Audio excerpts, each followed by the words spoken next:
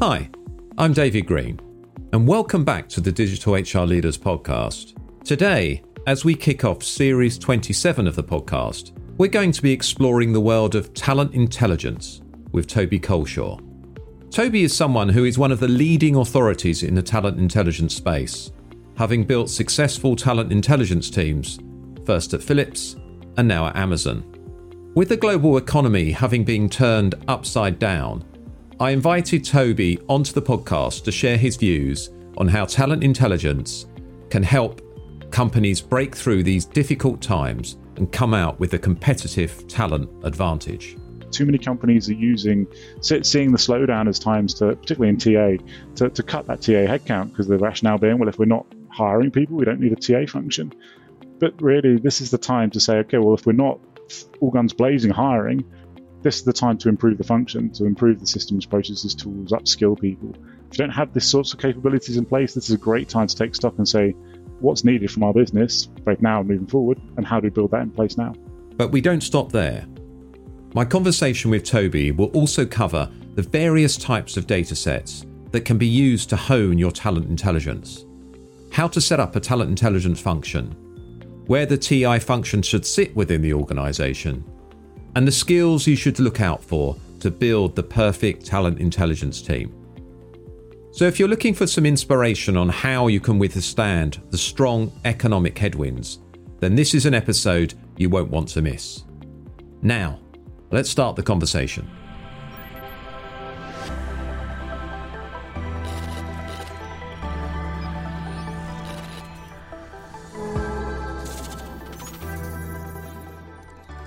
Toby, welcome to the podcast. It's a pleasure to have you on the show. I think we first met at a conference in Barcelona. Maybe we'd met before that. I certainly remember meeting at a conference in Barcelona, and I had the pleasure of introducing you on the stage. Before we dive into the interview, could you please share with our listeners a little bit about yourself? Yeah, so I lead talent intelligence for Worldwide Amazon Stores at the moment. People that don't know what that means, it's essentially everything you're going to buy from Amazon, so the e-commerce platform at Amazon.com, through to the retail stores, right through to how that gets to your door. So it could be anything from airlines through to robotics, through to logistics, operations, warehousing, everything apart from that massive workforce of the associate population. So I don't cover the associate population. Everything else within that spectrum falls within my remit. And I have a centralized team that looks across talent intelligence, and we can discuss what that means for us. But we look across talent intelligence for the whole of that customer base. Prior to this, I come from TI. I'm not, we like to refer to fungible talent at Amazon. I'm not a terribly fungible talent. I can't be lifted and shifted into different functions and suddenly work in comp and bends or anything. I've been doing labor market intelligence, talent intelligence, exec research, sourcing intelligence, that sort of space for 15, 20 years, and really specializing in what I'd consider pure talent intelligence for probably about the last 7 or 8. Firstly, congratulations on the recent publication of your book, Talent Intelligence. It's a great book, and I think it's the first that I've seen on intelligence as well. Out of curiosity, what inspired you to write the book? Yeah, so I think there were two main things. Like through the last 24 months or so, the whole talent intelligence world has really exploded. It's been a really hot topic. Obviously, we've had a very volatile labor market and lots of rapid growth and lots of competition for talent. More so than ever, teams have had to start looking at that external landscape to say, what's going on? Why can't we hire? What's the challenges we're facing? What are the options ahead of us? So talent intelligence overall has had a real growth period. And that's tied in also with the next generations of platforms kicking through in maturity and the user of the customer base, etc. So there's been a whole kind of perfect storm going on around TI. Through that period, I was having lots of conversations with people around how to set up a TI function, what to expect when you're setting up a TI function, what that could look like. The last question every single time when we had these conversations was, look, this is great. Is there anything out there I can read to further understand this space and dive into it deeper? And beyond, Malika Poles did a fantastic white paper when we were at Philips diving into talent intelligence. Some of the vendors had done some really interesting white papers around what talent intelligence was from their perspective. But beyond that, there really wasn't anything I could find or point people to that gave a more holistic view of this is kind of the state of the nation of TI. I'm not saying this is going to be the state of the nation forever, but at this point in time, this is kind of what it looks like, and this is what we're thinking. And there wasn't really anything I could point people towards. So I wanted to write something around that to give something to people to look towards. And also, honestly, I thought it would be an interesting reference point to see how things evolve.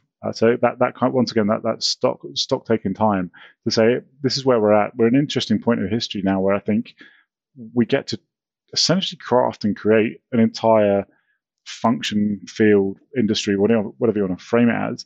And you don't get that very often. There aren't many chances in life where you get to set the stall and say, this is what this function and field is. And for me, that's quite interesting. So trying to at least help contribute to that in some small way was probably another driver there as well. There's a great definition in the book about what talent intelligence is. And for the benefit of our listeners who you pretty much span across HR, they might have an idea. Some of them probably work in talent intelligence, have a very good idea what it is, but there'll be lots that maybe have heard of talent intelligence, maybe not quite sure what it is. What's your definition of talent intelligence? Yeah, I've got to get a better one. The one in the book's too long, if I'm going to be honest. So even as soon as I wrote it, I thought, it's outdated already. But the one we kind of use in the book, and it's essentially an amalgamation of a few different TI definitions, because we were seeing different definitions from the vendor space, from the practitioner space, from thought leadership. So we tried to kind of bring them together. But it's essentially the augmentation of that internal and external people data, applying some kind of technology, science, insights, intel, whatever it may be. And then you're looking at the people skills, jobs, functions, competitors, geographies. And the key thing for me personally is it's around de-risking and driving those strategic business decisions.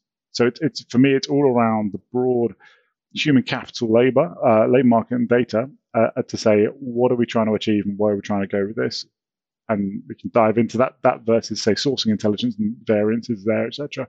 But for me, it's all around using people data, in whatever guise that is, merge external people data, merging it with the internal, and then looking to drive business decision. You mentioned, Toby, that talent intelligence is an emerging function, obviously one that's gaining more traction and demand in the people space.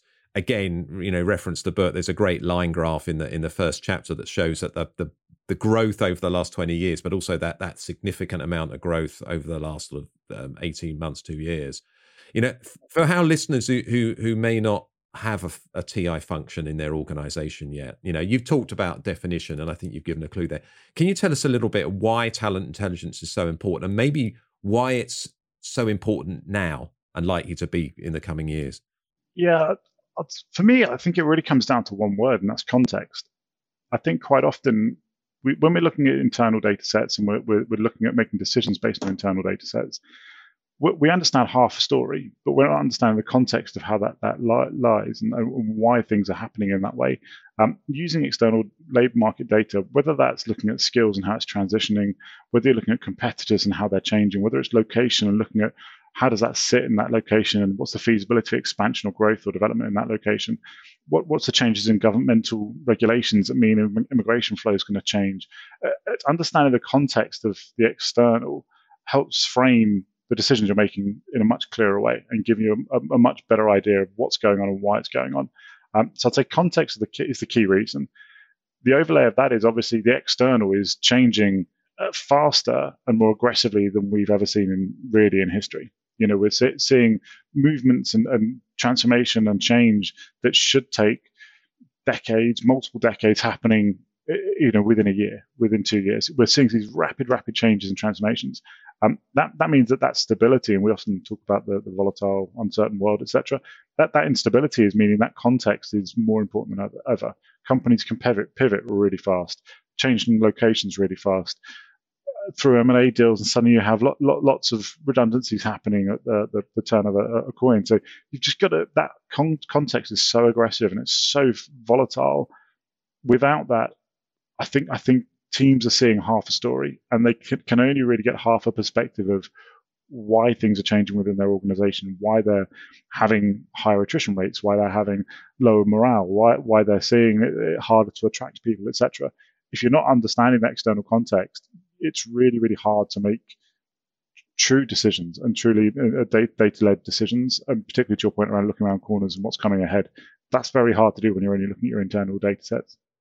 Yeah, and I guess it's understanding that flow of talent, where it's flowing to, where it's flowing from, and I guess in the context now, I mean, obviously one of the, everything everyone's talking about hybrid work.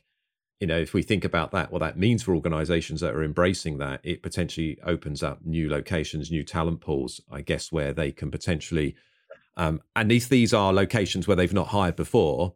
They're literally going blind, aren't they, without the data to kind of help them to do that. Exactly that. And there are often whole business strategies that are based on being able to achieve certain elements of growth, or if you're landing to expand, if you're buying a new company and wanting to expand it, buying a company wanting to integrate it in, that without understanding the context and what the feasibility of that is, really those growth plans are all kind of hopes and dreams. Unless you know you want to go from 700 people to 7,000, is that even going to be possible? Are there another 6,000 people even in the industry that do that job? Quite often the strategies, the strategy teams, the M&A teams, they're not necessarily looking into that feasibility piece because it's not really their problem. Once they've done the deal and it's down the pipeline, it's up to TA to try and sort that mess out. So it's quite often it's around, look, if we can impact the decisions upstream and you settle that world, downstream impact for TA, and that's why I often see these teams being formed in TA, which we can go into in a minute. But that's why where the byproduct lies is if we make these decisions better, we should actually have an easier life downstream later. Let's pause for a short moment while I tell you a little bit about the sponsors of this series of the podcast. TechWolf helps large organizations understand the skills of their workforce through AI-based skill inference, inferring skills from employee data. TechWolf provides an instant, continuous, and real-life objective skills overview of the skills you have, the skills you need, and the gap in between. Are you looking for insights into how companies like Booking.com, Allianz, BP, GE Healthcare, HSBC, and Ericsson are adopting a skills-based approach across their entire organization? Follow customer journeys and learn how these companies are transforming into skills-based organizations and preparing for the future at techwolf.ai. That's techwolf.ai.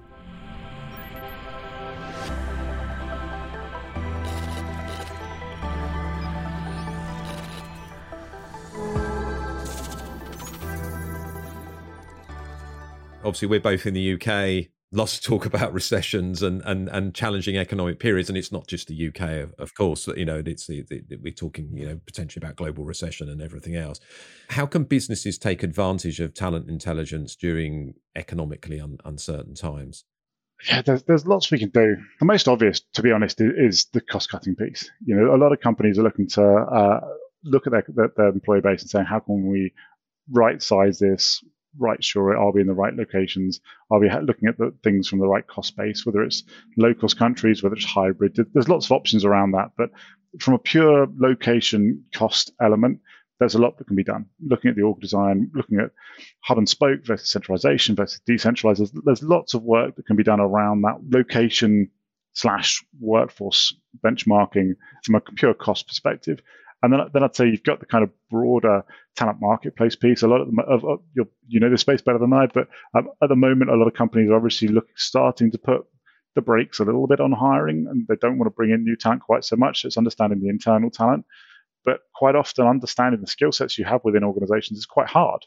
Ironically, it's quite often easier to look using external platforms back into your own organization to understand what skills you have potentially within that organization, because those skills aren't being captured within your HCM. They're not being captured within your learning management system, etc. So using TI to use the external data to look back into your own organization to look at that whole kind of talent marketplace and skills is really important. I think the future talent is really an important piece. So we've got a team of economists, for example, that look to the future to say, what's rolling down the road we should be aware of? What are these changes that are coming 3-5 years out? How's that going to impact the changes to the economy at the moment? How's that going to change candidate behaviors?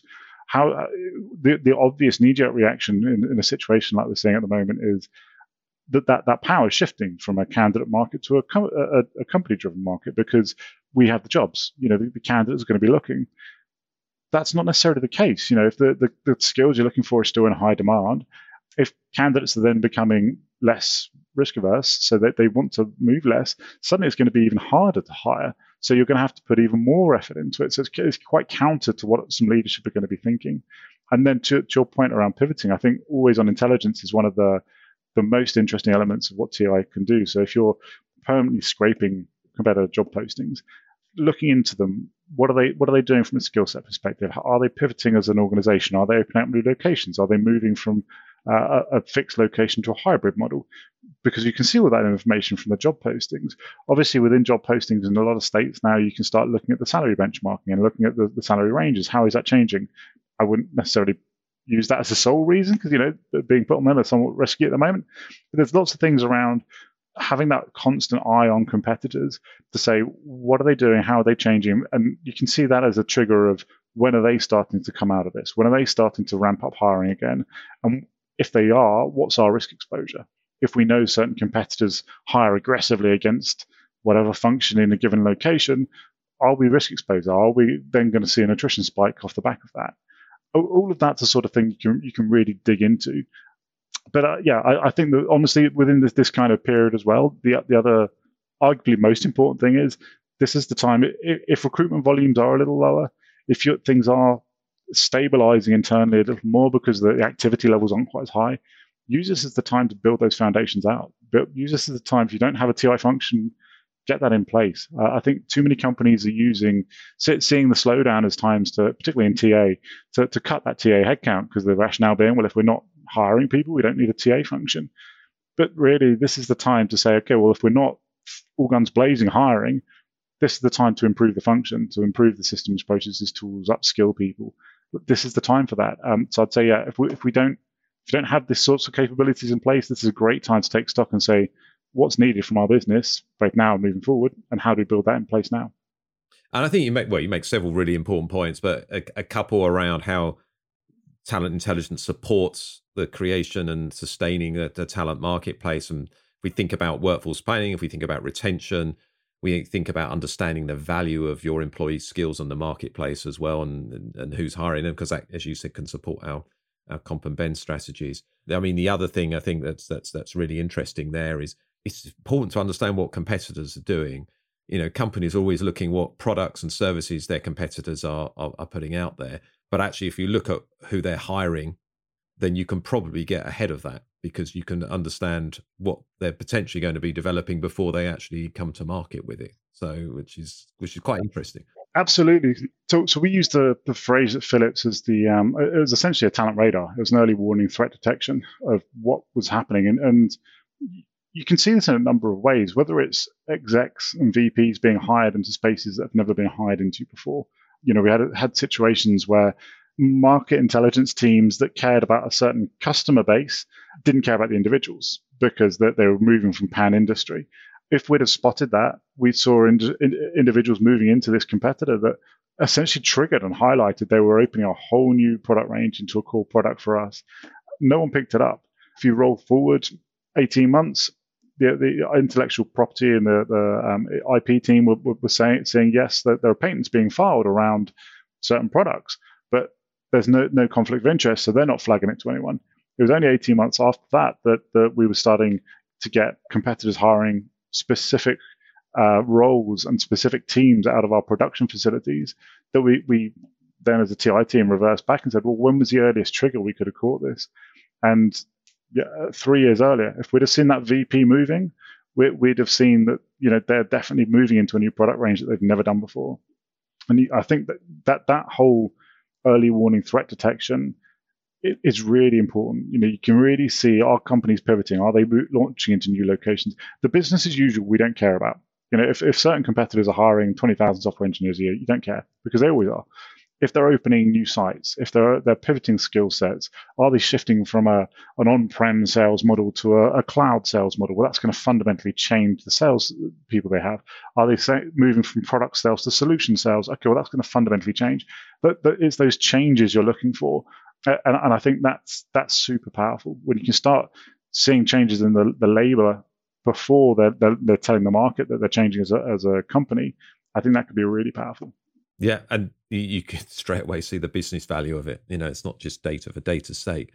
There is so much data in the labour market, which leads nicely to this question, that we can use to gain that competitive advantage. We talked about some of them there. Yeah, But many companies out there aren't utilizing or gathering this data. Maybe a TI team that's just getting established, or companies just establishing a TI function. What data could or should they be gathering to really put forward a business case for improving talent initiatives, for example? I think that's a great question. I think I'd always say, we'll come back to context, but it depends what your business really care about. Some companies are going to be very M&A hungry. So looking into, okay, what do we need to know about those companies we're buying? Why are we buying those companies? Are we buying them for market penetration? Are we buying them just for the IP? Are we buying them to integrate? What are we buying them for? That could be a great thing to tie into, to say, okay, well, if we're looking to land and expand, this is not feasible. If we're looking to do this over the next 3 to 5 years, this is what we need to change internally, etc. Like looking at the footprint of the existing company, looking at the skills they have, the job leveling, the framing, the architecture, etc. All of that, that's relatively, although it sounds difficult, it's relatively low-hanging fruit in terms of the sort of work you're going to be doing. You can get a lot of that information from their LinkedIn profiles or Zing or Viadio, or going on the company website, corporate structures, etc. There's a lot of low-hanging fruit there to understand competitors and how they work from what's publicly available. I think more broadly, you really need to work out what your leaders care about. What are their really big ticket items, and work backwards from that. Because if it's a pure TA issue, you just need to get that funnel conversion higher. If you need to get more people in that funnel, if you need to target the recruitment marketing intelligence in a smarter way, then suddenly that's a very different problem. And it's all around, how do we activate people in a more effective way?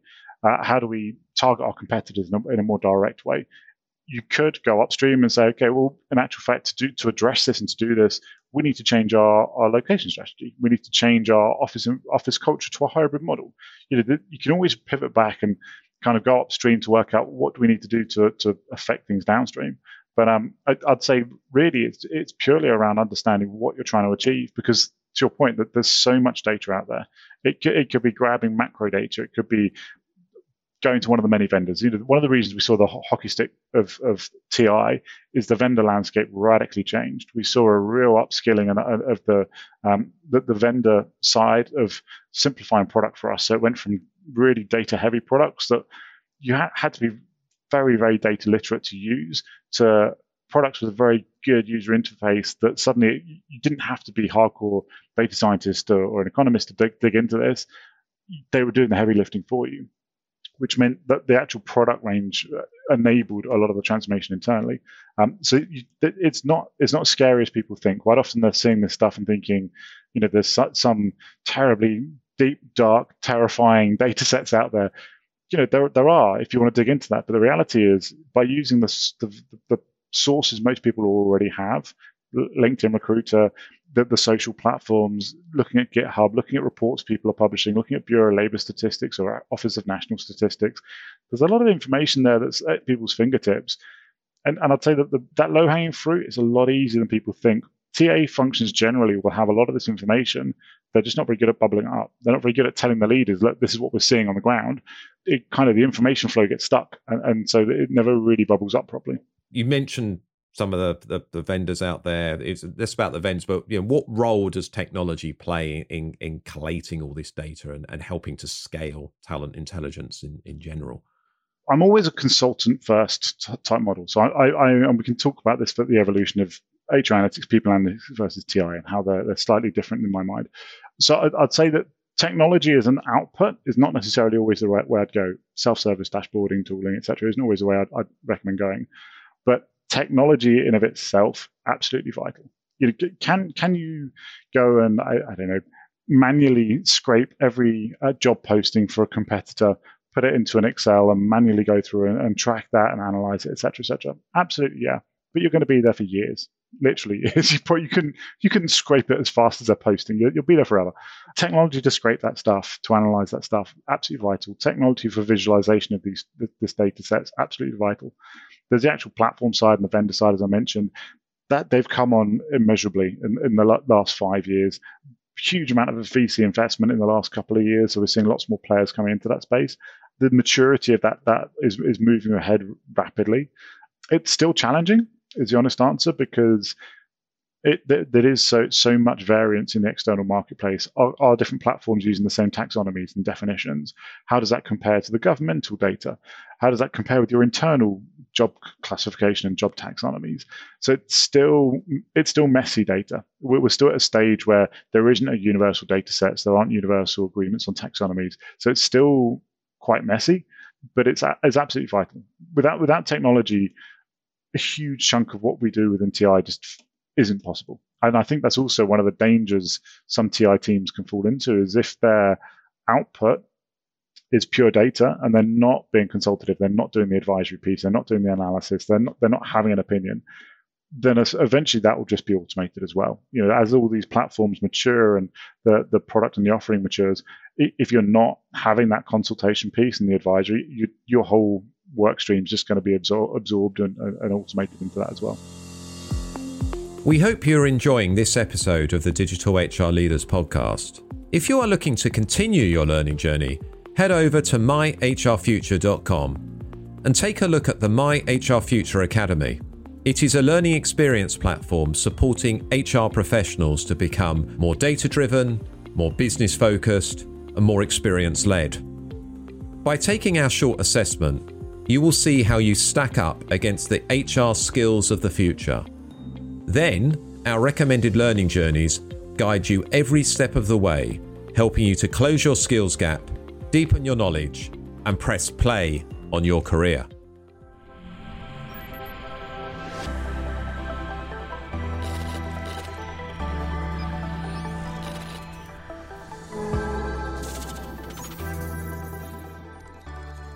Welcome back from the short break. Just a quick note for those interested in purchasing Toby's book on talent intelligence. The link is available in the show notes for this podcast. For now, let's get back to the conversation. Often there's a misconception out there that talent intelligence and people analytics are the same thing. I mean, I suppose the names themselves could arguably be quite similar, and of course there are similarities, but they're also very different. And you present this wonderfully in the book. But for those who haven't yet read the book, could you share your thoughts on the differences between the two? There's some operational differences I see, and there's some almost philosophical differences. I'd say operationally, generally, people analytics, and I bow to you on this one because you know this space way better than me. But people analytics generally, I'd say, is looking at your internal efficiencies, your internal metrics, internal KPIs. I'm looking at your attrition rates, talent flows, etc. internally, and saying, how are we performing? How is this going? And it's that internal reflection. And there's some obviously you've got the HR analytics, people analytics maturity curve, where you go from kind of reporting to analysis through to kind of the more intelligence and the advisory, etc. But generally speaking, it's looking at internal data and trying to understand our internal landscape and how that sits. Generally speaking, TI is the external piece, and it's looking at the external lens, the external landscape. Where the grey area comes is when they merge, because neither of them have complete power unless you bring this stuff together. And I think you see some sub-functions where this merges faster and much more acutely. So things like talent acquisition analytics. Quite often it's a sub-function. Quite often it's not sat within people analytics, HR analytics, where I think it should sit personally. But that's a very obvious starting point where you can say, well, actually, we can see this internally from the CRM systems and the ATS systems. This is the external. All right, we need to get that together. And I think that we're going to see more and more of those grey areas, and we can talk about the evolution in a second. But I think generally I'd say HR analytics, people analytics, the primary is internal and the secondary may be some external context. TI is just the opposite. Primary is the external. You're going to use some internal for context.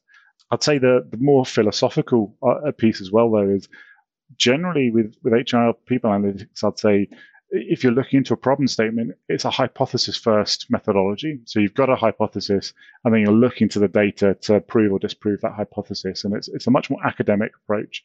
Whereas generally in TI, it's more of a business problem that you're trying to solve. So it's a broader inquisitive study that you end up going down more rabbit holes and you're never quite as tight on the parameters. So it's a slightly different methodology. Both have their pros and cons, but I'd say generally most TI teams are coming from that slightly less academic and hypothesis-based approach, but it's more of an inquisitive study, whereas generally I'd say TA, people analytics, HR analytics, have that slightly tighter rigor on that academic approach. Yeah, it's really interesting, actually. And I think in the book you talk about, obviously the very fact what you've just said there, the skills to do, the various roles in people analytics in some respects differ from the skills to do talent intelligence. And that's not always understood. So I guess when you bring it together, and I think you talk about where it is brought together here, a lot of that, you need the leader of that function, whatever it's called, people intelligence maybe, to actually understand that those differences so both can thrive. Because I think, one really obvious point, I think, when you talk about the talent acquisition analytics, if you're only looking at the internal data or you're only looking at the external data, you're only getting half the story. And as you said, you need to bring them together, don't you, to give the whole story, depending on what it is you're trying to solve for. 100%. And I think it's some of the nuances around the maturity of the markets as well. So HR analytics is a much more mature market. It's a much more stable market in terms of the data sets, etc. So you'll quite often find that people that are very strong practitioners and can produce some really good, powerful HR analytics and delivery, when they go into the TI world, there's a bit of a learning curve or relearning curve, because the data isn't as structured. It's messy. It's so from a pure data science perspective, they can't just jump in and do some really amazing data science work, because there's this whole kind of ETL type piece at the beginning where it's just actually we need to work out what we're even looking at, because all that kind of maturity from the last 20 years or so that you've had within HR analytics, putting the systems in place, having the structured data fields, having all that structured approach in the data architecture and the engineering, we just haven't had yet in TI.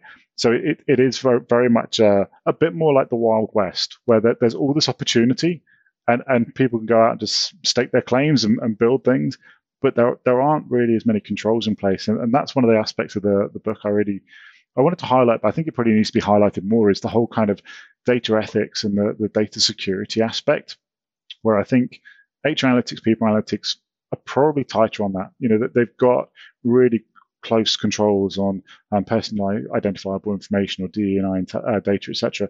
They've got those control mechanisms in place to already have that structure. I think that's still finding its feet in most TI teams, where because the data is publicly available, because the data can be accessed, there's almost this assumption that, well, it's out there, we can use it, we can grab it, we can process it. And I think there's a whole kind of data ethics piece around there. Just because you can doesn't mean you should. And I think that's kind of the evolutionary phase where we really need to focus is we can build this stuff, we can do this stuff. Doesn't really mean we should be doing this stuff. And either as practitioners or even within the vendors and the supply chain, there's some real elements where I think I'm not convinced that's the appropriate way for us to move as an industry. But what's interesting actually in the book, and I kind of knew this, but I didn't know the extent of this actually, around 50% of TI functions actually currently report to the talent acquisition function, which is typically, a separate function is a separate function from people analytics. For the further evolution of talent intelligence, where do you think TI should sit within an organization and why? Because I guess you've worked in talent intelligence functions that are separate, their own functions in their own right. That's a great question. So when I was at Philips, the talent intelligence, we sat within talent acquisition.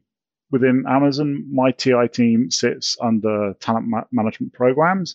The other talent intelligence teams sit within talent acquisition. There's multiple TI teams over here. Interesting, with the Talent Intel Collective, which we touched on very briefly earlier, we did a benchmarking survey last year, and out of the benchmarking respondents, 80% sat still within talent acquisition, but of that 80%, 85% didn't want to sit within talent acquisition, and they didn't think it was the right home, which was fascinating.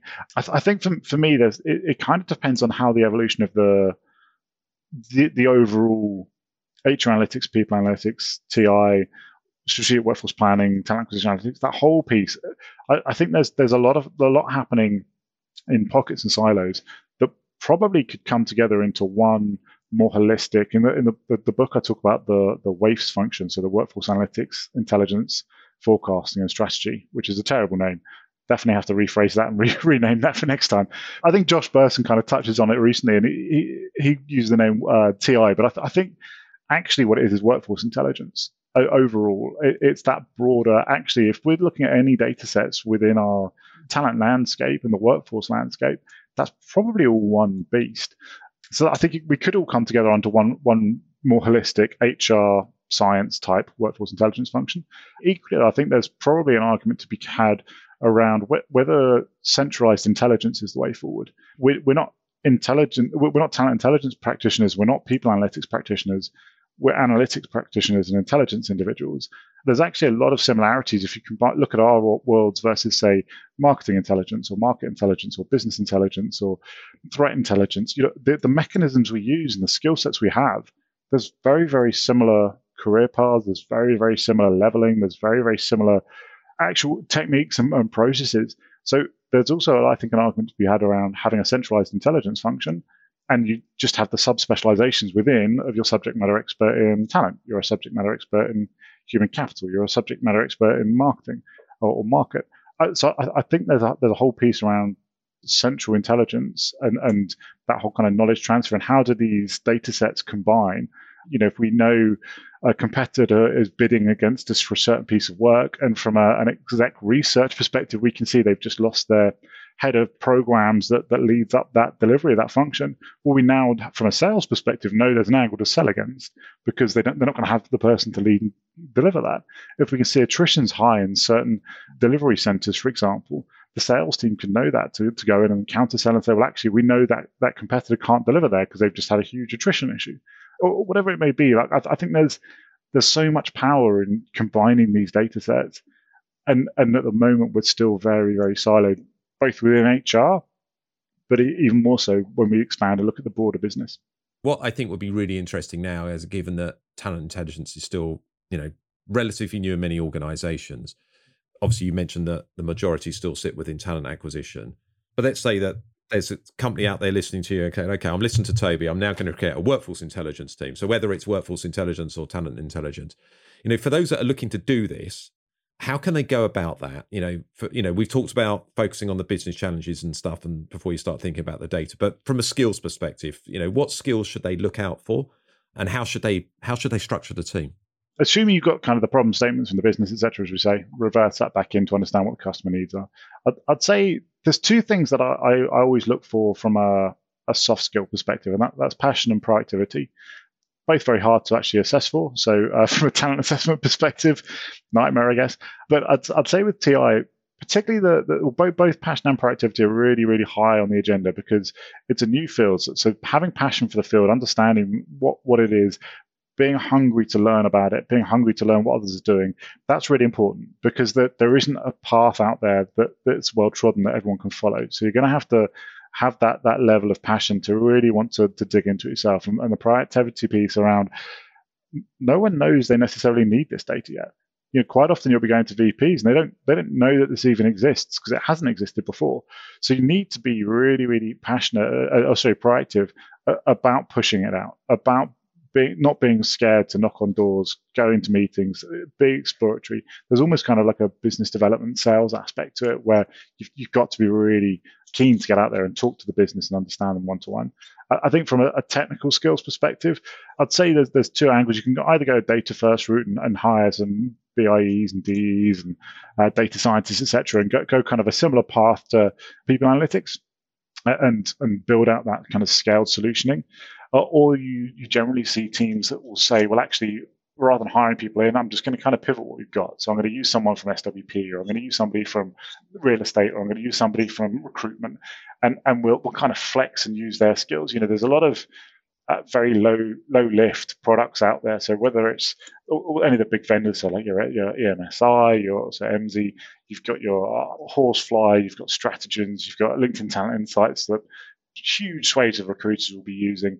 There's lots of vendors out there that are very easy to digest, and it's very easy if you're starting in a TA function, as I say most do, it's very easy for them to get that data, understand that data, and it feels familiar. It's sourcing intelligence. It's that data they use every day.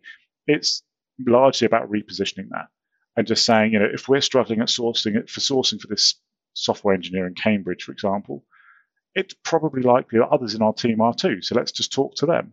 And then how do we scale that to the leadership team in Cambridge to say, what do we change? Are we changing the location? Are we changing the strategy? Are we changing whatever? And then it's just about scaling up in the business. And I think too many people are nervous about taking that data and scaling it through the business. But from a skill set perspective, honestly, I'd say it's low lift. I don't think you need highly technical individuals initially. There's a lot of platforms out there that do the heavy lifting for you. It leads quite nicely to the final question, actually, Toby. So this is, in this series, every series of the podcast we do, we ask the same question. There's 5 episodes. We ask the same question to each of the 5 guests. So how can HR help the business identify and prioritize the critical skills it needs for the future? Kind of in your wheelhouse, this one.